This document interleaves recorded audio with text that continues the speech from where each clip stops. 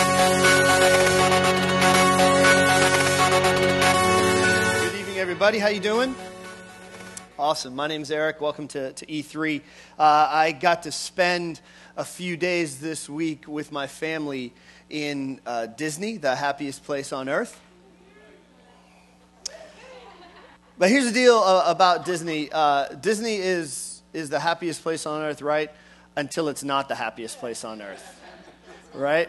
I don't know about you guys, but my Disney experience always seems to be like things are going really, really well, or it's like, oh my gosh, I feel like my toenails are being pulled out, like right now. Like there's no in-between Disney experience. You're like either right there and it's all happening and it's all good and you got all the fast passes and you're like, ha ha, as you're going. Like you guys have never done that, I'm so sure. Or you're the people, right, in the line, and you're like, oh, I swear those fast pass people. The first time we ever went to Disney, we didn't even know about this thing called the Fast Pass. And so we're standing in these lines, and I'm just watching these people breeze by, and I'm like, who are those people? And why do they get to go? And then somebody told me, and then I became one of those people. But, you know, my wife, Shayna, I mean, she does Disney really, really well. I mean, we get the system going, and it's like you get the fast pass for this ride, then you get the other ride, and then you're firing. But you can never have the perfect Disney day, can you? Like, at some time, the system will break down. And we were at the Hollywood thing yesterday, and there were a couple rides that were broken, so the wrench just got thrown into everything. And then we were going to try and do a ride, and the wait time was improperly labeled. Mm-hmm. So is there a more miserable experience than like getting into one of those rides and looking around at like the 400 other people that you're in line with, and you're like, I have been here for 45 minutes of my life, and I'm going to be here for like another 45 minutes of my life, and I can't get in, I can't get to the ride, and I can't get out. And it's like the most, I think this might actually be hell. You know. So that's my Disney story. It has really nothing to do with this evening except for the fact that I hope that's not your experience with this message that I'm about to give. If you're a parent, you have either gone through a certain phenomenon or you will go through a certain phenomenon with your child. It starts around the age of 8. It can go till 13, 15. I've seen it go as high as 20 years old. And the way it played out in my household is one day my daughter, Emily, who's 13 now, was a completely normal 5th grader. And she went to 6th grade, and she came home one day from 6th grade, and something had changed. And what had begun to change was that she started talking in a very specific way, and at the end of every one of her phrases, her pitch varied slightly up. So she was like, so I went to class today, and then I got some homework, and then I talked to my friends, and I texted on the phone, and I'm like, who is this child, and why are you speaking this way? We just called it up-talking. And we were like, you've got to stop. I know there's going to be harder battles to fight, I know. But like this was driving me crazy because I'm a musician and so I'm pretty tuned in to things like pitch and things like repetitive patterns of things I hear. And in our culture, when someone makes a statement and their voice goes ever so slightly up at the end of that statement, what do we hear that as? A question. But there were no questions. She was just saying things over and over and over and over. And I'm saying, am I supposed to respond to this? Because you're talking like everything in me says I'm supposed to respond to a question, but there's no question here. So my anxiety level is just going through the roof. Because I'm thinking this individual wants me to say something, but she doesn't. There's no questions. There's just statements.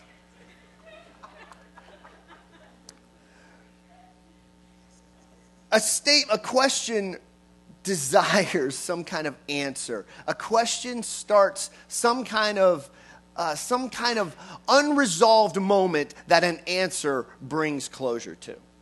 It introduces some kind of open-ended, slight chaos into a dialogue, and an answer then resolves it. So my sort of angst about her speech pattern wasn't just complete randomness. It was the fact that I kept hearing a question that I wanted to bring the answer to. I wanted to resolve this statement, this situation, and I couldn't.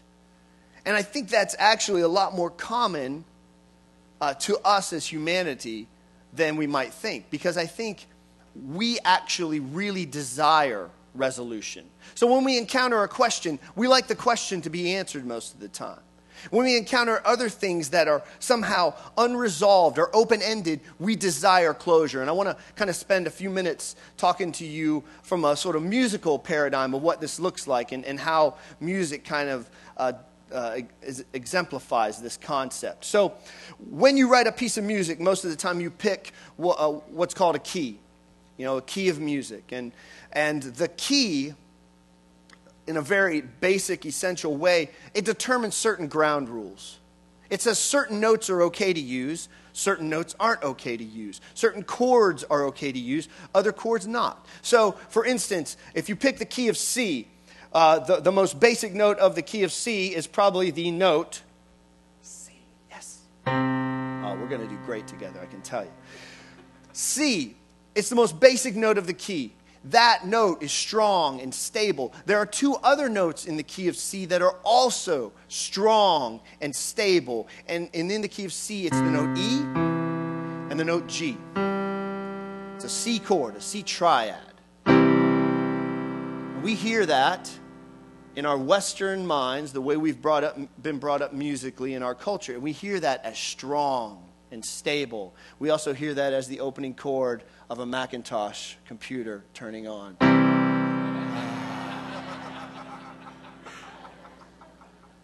That feels strong and stable. But there are other notes in the key of C that do other things to us. In our brains, physiologically, musicologists, scientists have studied this.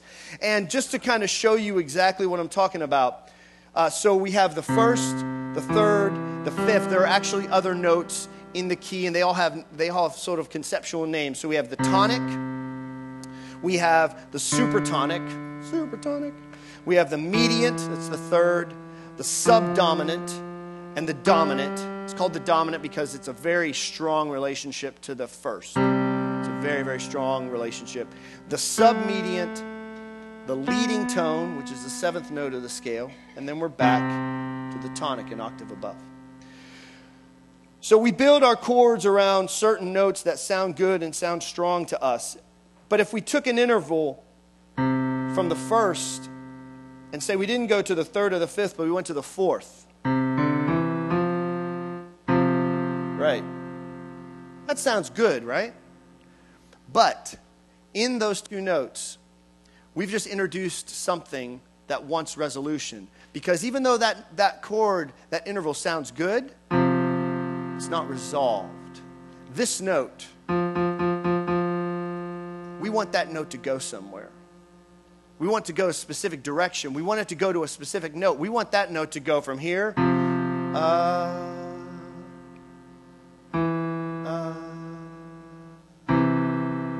Do you hear that?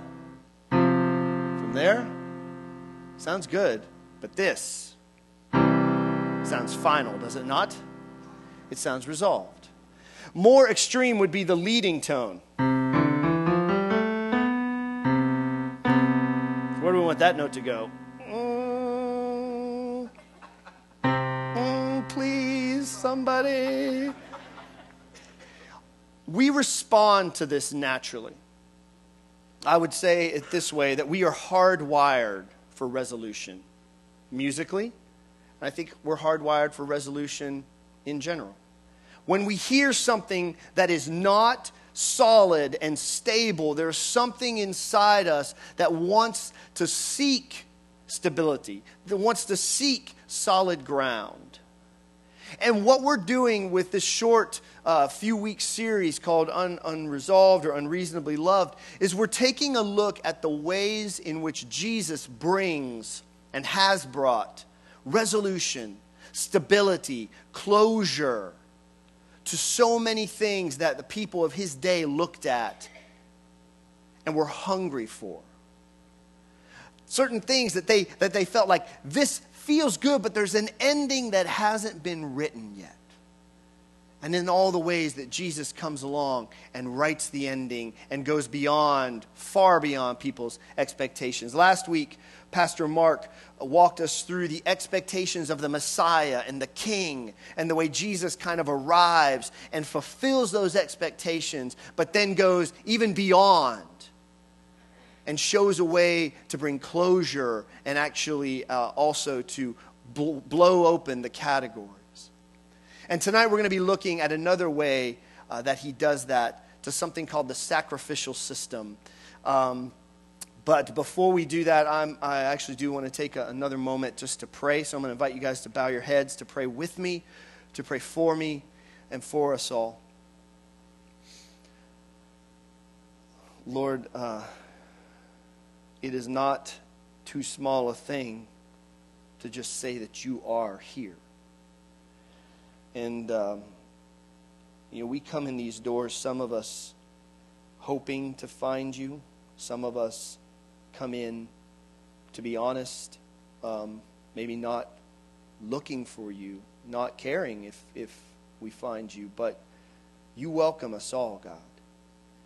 Your arms are wide, wide open right now. And you desire to meet with us at least as much as we might desire to meet with you, but infinitely more in most cases, God. Lord, I pray that we would open up our eyes and open up our ears to learn from you tonight. Pray that you would quiet our hearts so that we can hear what you're speaking. I pray that, Lord, you would teach me even as I speak. And I pray that we would all encounter the living God tonight. Amen. All right, well, for better or for worse, to deal with the sacrificial system, we have to deal with the third book of this Bible. Third book of the Bible is what? Anybody know? Genesis, Exodus, Leviticus. Oh, yeah. Any Leviticus fans out there? If you are, let's talk after the gathering. I'd love to. The third book of the Bible is a strange book, and first thing I want to kind of tell you guys tonight is that sometimes we can just be honest, and go like, there's strange things in the Bible, okay? And last week, Pastor Mark was talking about how there's skip-over passages of the Bible. I'm sure some of us just wish Leviticus was like a skip-over book. But let me tell you, if you skip over Leviticus, you get to Numbers, and it doesn't get any better. So just stick with it, get through it. There's actually, in all seriousness, there's actually dozens and dozens of beautiful touch points and allusions between what God writes in Leviticus and what Jesus does in his ministry. And I wish we could just spend all of this time talking about it, but we don't really have that kind of time. So what we're going to do is just kind of take a look at a few basic verses and kind of look at things from a conceptual point of view. So here is the scene, if I could set it for you. God has just freed his people, his children, his firstborn, Israel, from being enslaved. They were enslaved by a military empire, the Egyptian empire. They were weak. They were powerless. They weren't pretty. They weren't the best. They were just desperate for God to do something. So not because of anything they did on their own, God frees them. They cry out. God hears their cry. He releases them from captivity. And now they've gone through the wilderness, and he's shaping them into being a people. And shaping somebody and forming somebody into a person is not easy. But that's what God is doing. Eventually they get to the point where they build something called a tabernacle, which is just a fancy word for the tent of meeting. So we're going to pick up the text at the very first chapter of Leviticus. The Lord called to Moses from the tabernacle and said to him, "Give the following instructions to the people of Israel. When you present an animal as an offering to the Lord, you may take it from your herd of cattle or your flock of sheep and goats. If the animal you present as a burnt offering is from the herd, it must be a male with no defects. Bring it to the entrance of the tabernacle so you may be accepted by the Lord. Lay your hand on the animal's head, and the Lord will accept its death in your place to purify you, making you right with him." Now, what follows in the next 5 chapters of Leviticus is just instruction after instruction like that. There's blood, there's animals being slaughtered, there's birds getting their heads ripped off. It's like an Ozzy Osbourne concert. There's incense being burned. It's a really alien, murky experience to our 21st century eyes, unless your life at home is completely different than mine. So what do we do with this? What do we do with this? Well, what I want to kind of actually do is, instead of getting bogged down in all of the individual sacrifices, I want to kind of take us up to 20,000 square feet or 20,000 feet and look at the sacrifices as sort of a whole level. So here's what I would say to you first of all. There are 5 sacrifices that Leviticus prescribes. And they are called they are named this way: Olah, the Minha, the Selamim, the Hatat, and the Asam. So these are the names of the 5 sacrifices that are prescribed in Leviticus. We just read part of the instructions for the Olah. The Olah is simply a burnt offering. And what would happen is, when you brought your offering, part of it was in the text, you would lay your hands on the animal. And in laying your hands on the animal, you were doing many things. You were saying, "This represents me. This is mine, and it cost me something.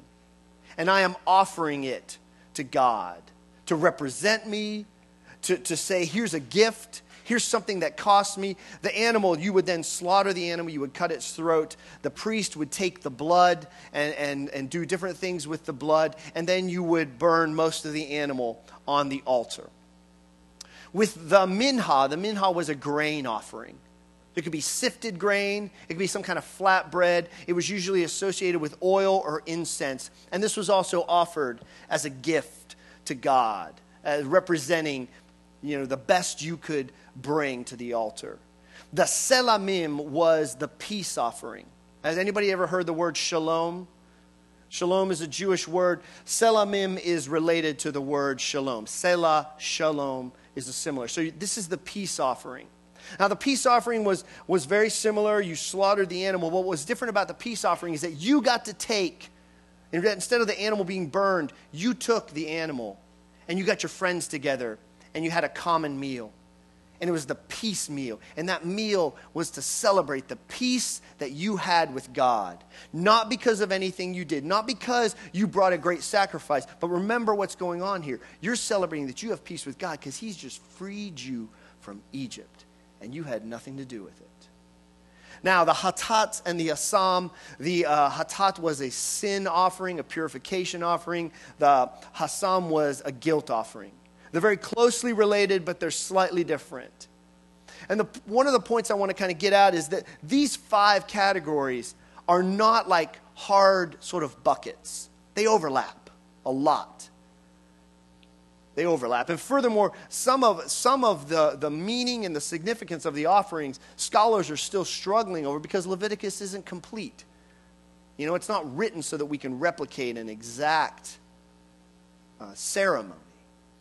So these 5 categories, they overlap. They seem to have similar purposes somehow and similar instructions for how they're all kind of carried out. And we look at this, and I just kind of want to take a step back, and I want to remind you of God's story. Because it's easy to look at that list and go, okay, so is God like this bloodthirsty God that wants us to perform all these sacrifices? Or did he want all the Jewish people to perform them, but not us? I mean, these are questions I ask myself. But let's take a step back and let's remember God's story. Genesis 2. Adam and Eve rebel. God shows up on the scene. Does God say, okay, build an altar and get your sacrifices together so you can come back to me? No. You know what God's first words were when he finds out what happened? He says, Adam, where are you, Adam? The first thing that God does in the face of rebellion is he starts seeking us. He starts looking for us. And when he finds us, the scriptures say that he knits us close together. Our God. Not to build an altar, not to kind of get your ritual together. Where are you, Adam? And then again, we just talked about Exodus. And then, so this ritual system takes place right in the middle of God's story. Why? Well, here's one thing I'd like to suggest to you. The reason why is because this is what people knew at the time. You see, the ancient Near Eastern culture, they got altars. They knew altars. They knew burnt sacrifices. They knew slaughtering animals.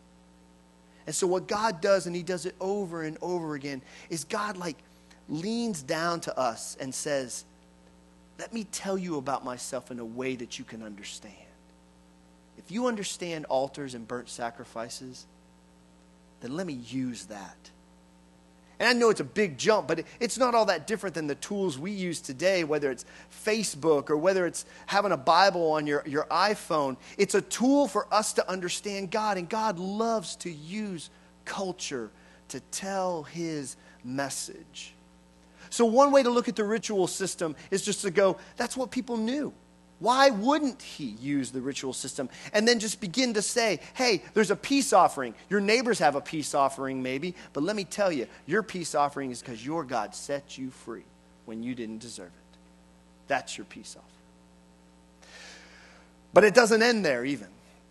There's generations and generations and generations later, this guy Jesus shows up on the scene. And now what I want to do is just trace a thread from Leviticus through Jesus and beyond.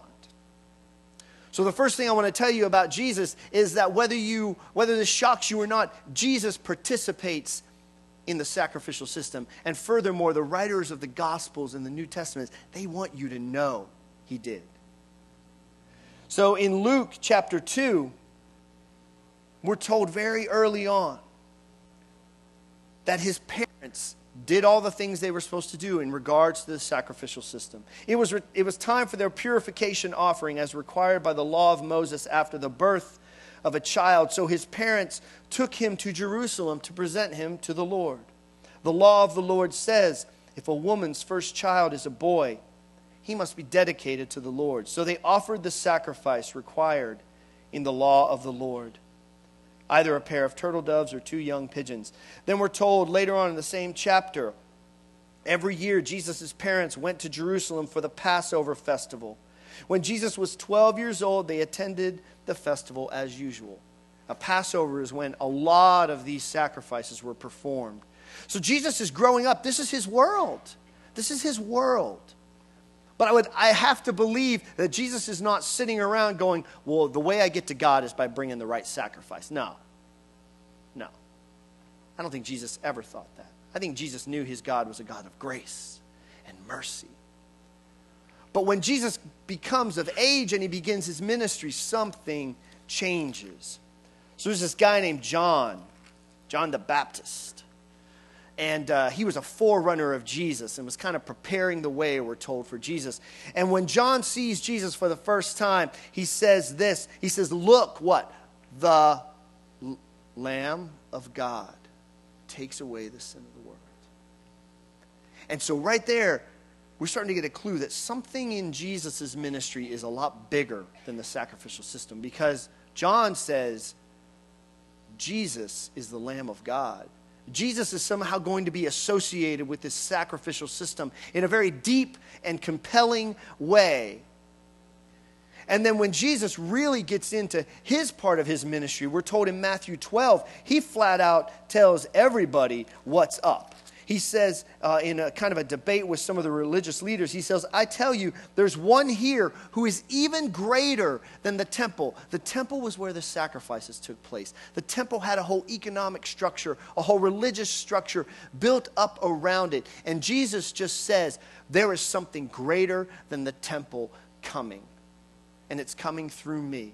There's something greater than the sacrificial system coming, and it's coming through me.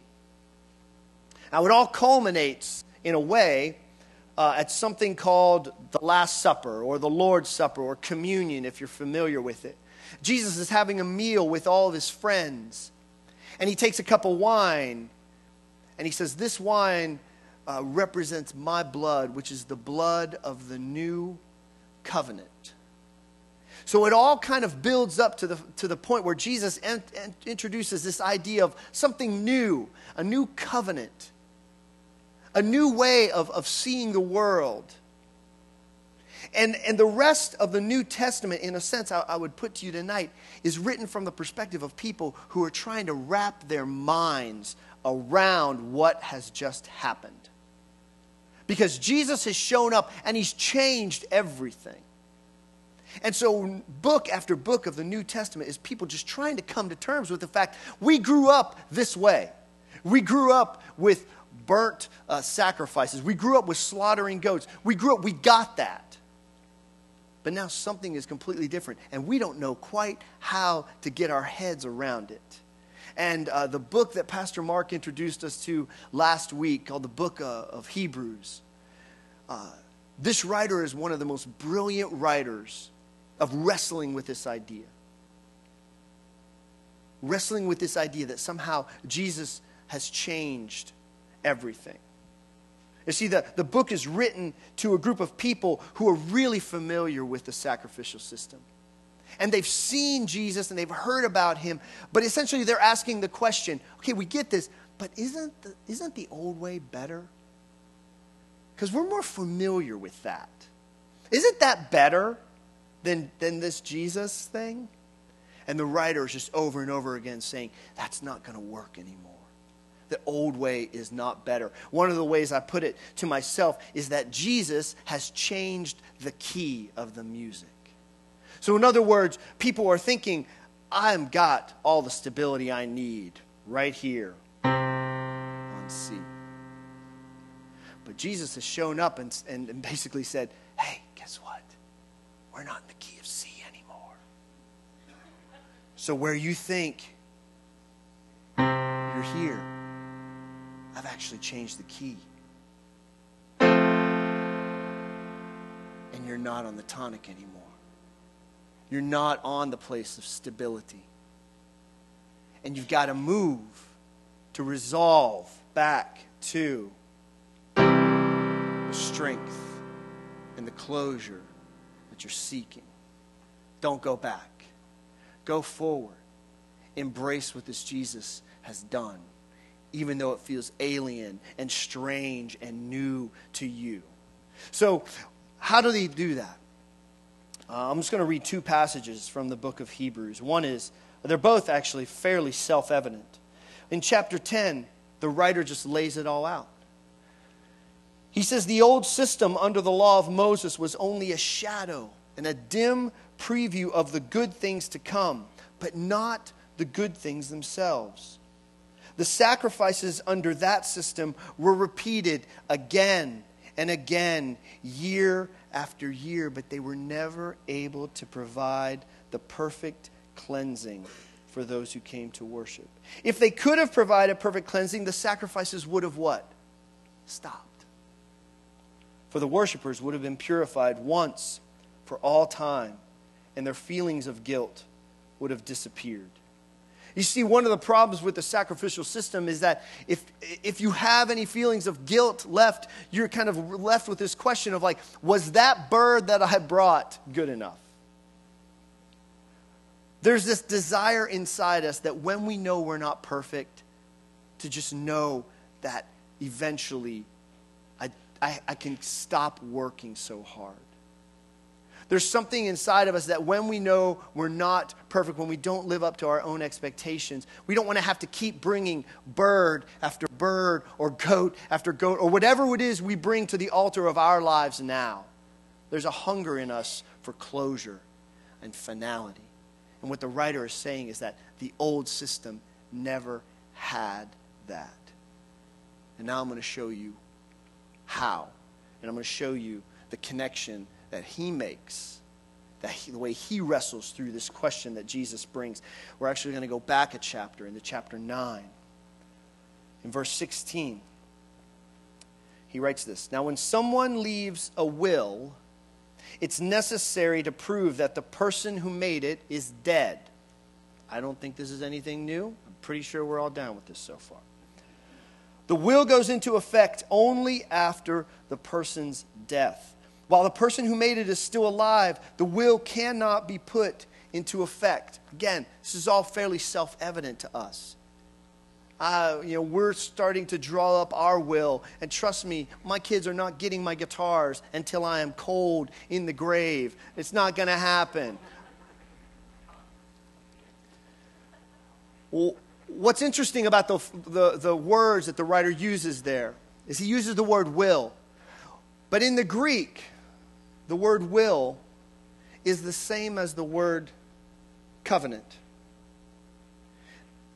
So you go back to that night with the Last Supper and the Lord's Supper and communion, and Jesus says, "This is the cup of the new will, the new covenant, the new will."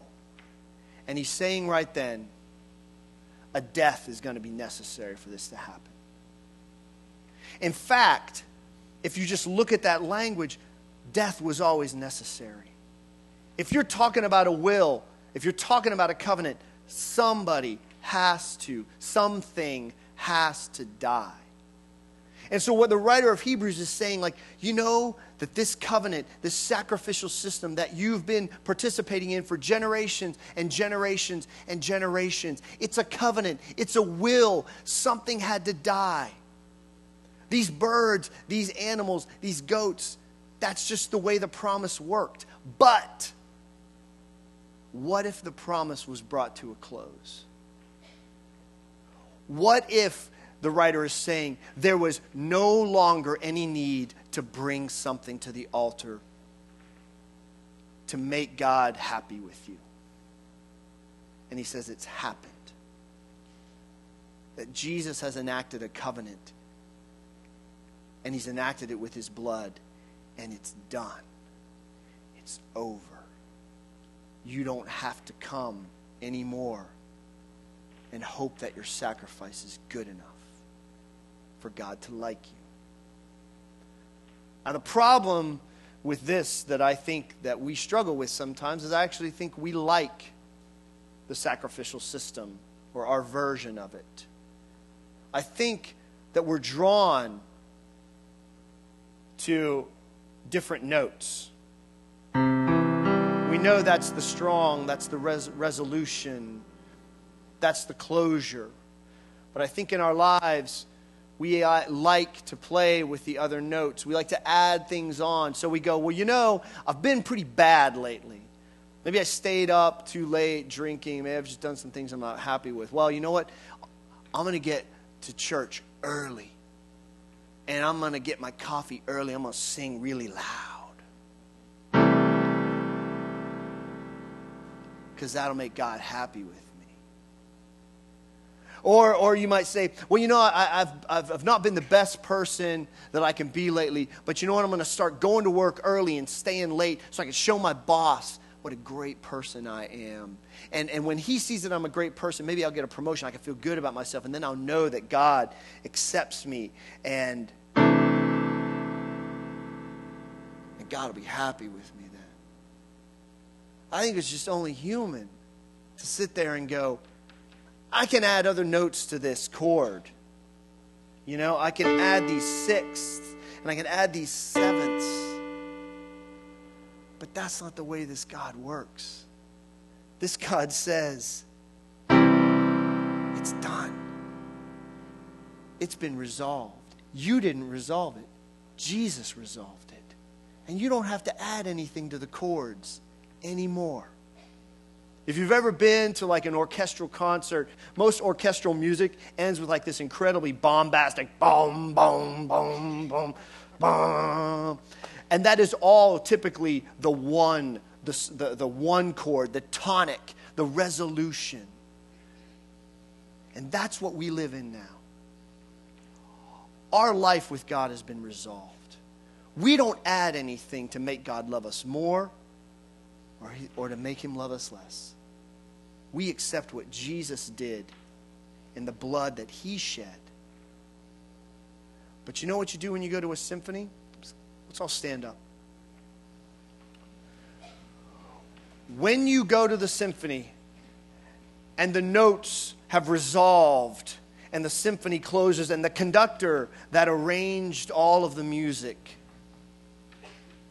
lays down his baton, what you do when you hear that resolution is that you respond back out of the gratitude of what you've experienced.